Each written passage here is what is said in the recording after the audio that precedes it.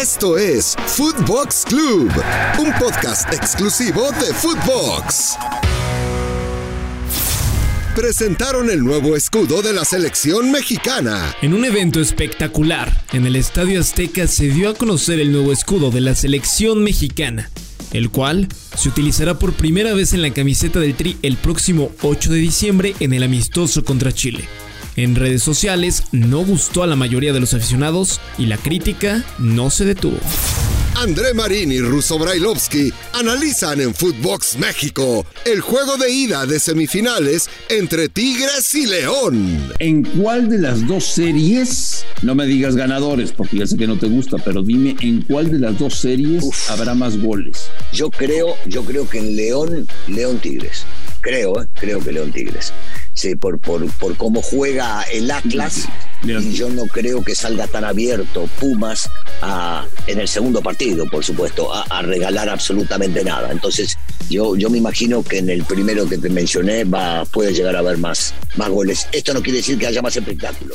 En los dos grandes, Fernando Ceballos y Pollo Ortiz debaten sobre el trueque entre Chivas y América por Uriel Antuna y Sebastián Córdoba. Está cerca, muy cerca de hacerse oficial. El deal está hecho entre Chivas y América. Córdoba ya dio el sí y será cuestión de horas, quizá de un par de días, en que Antuna termine aceptando que será nuevo jugador del América. A instantes de permitir un cambio nefasto, un cambio aberrante, un cambio que va en contra de los valores, que va en contra de la esencia del clásico del fútbol mexicano.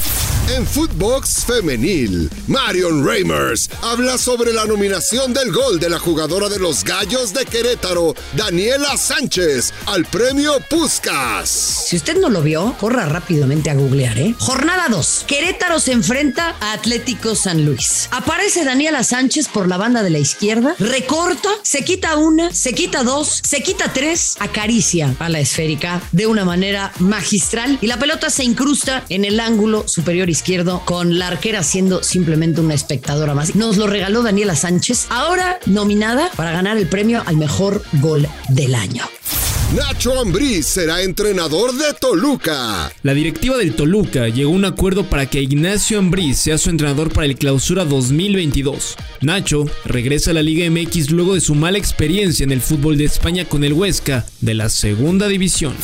Para Walter Zafarian, Lionel Messi agranda su legado tras ganar el Balón de Oro. Así lo externó en Footbox Argentina. Messi está en un gran momento él, acompañado por los suyos, por sus seres queridos, por su familia y por sus amigos. Volvió a ganar el Balón de Oro. Volvió a marcar que en este momento es el mejor. Y por supuesto, después el resto son gustos. Que debió ser Lewandowski, que debió ser Jorginho, que debió ser tal, que debió ser cual, que Cristiano se enojó. En la fantasmagórica, Ignacio Suárez nos habla de los secretos rusos de Andrés Lilini. Entonces ahí se acerca la gente del CSKA de Moscú y me dice de que me hacía una propuesta de darme la Dirección General de Divisiones Menores, que el club era comprador, que el club no era formador, que tenían 2 jugadores de la cantera en el primer equipo y tenían 13 jugadores de afuera, de los cuales 10 eran seleccionados en su país.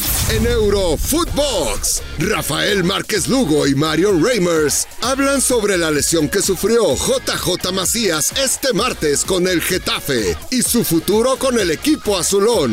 Es una pena lo que ha sucedido con Macías, tercera lesión que tiene desde que llega a Europa, son muy pocos los minutos que ha cosechado el delantero mexicano. Hoy en la Copa del Rey se le daba la oportunidad de iniciar frente a un equipo del Mollerussa, ¿no? Va de visitante, gana 5-1 el Getafe sin ningún problema, pero al minuto 25 tiene que abandonar el terreno de juego por una lesión. Como ya lo decía yo en un inicio, me parece que esta aventura de JJ Macías fue muy cuesta arriba.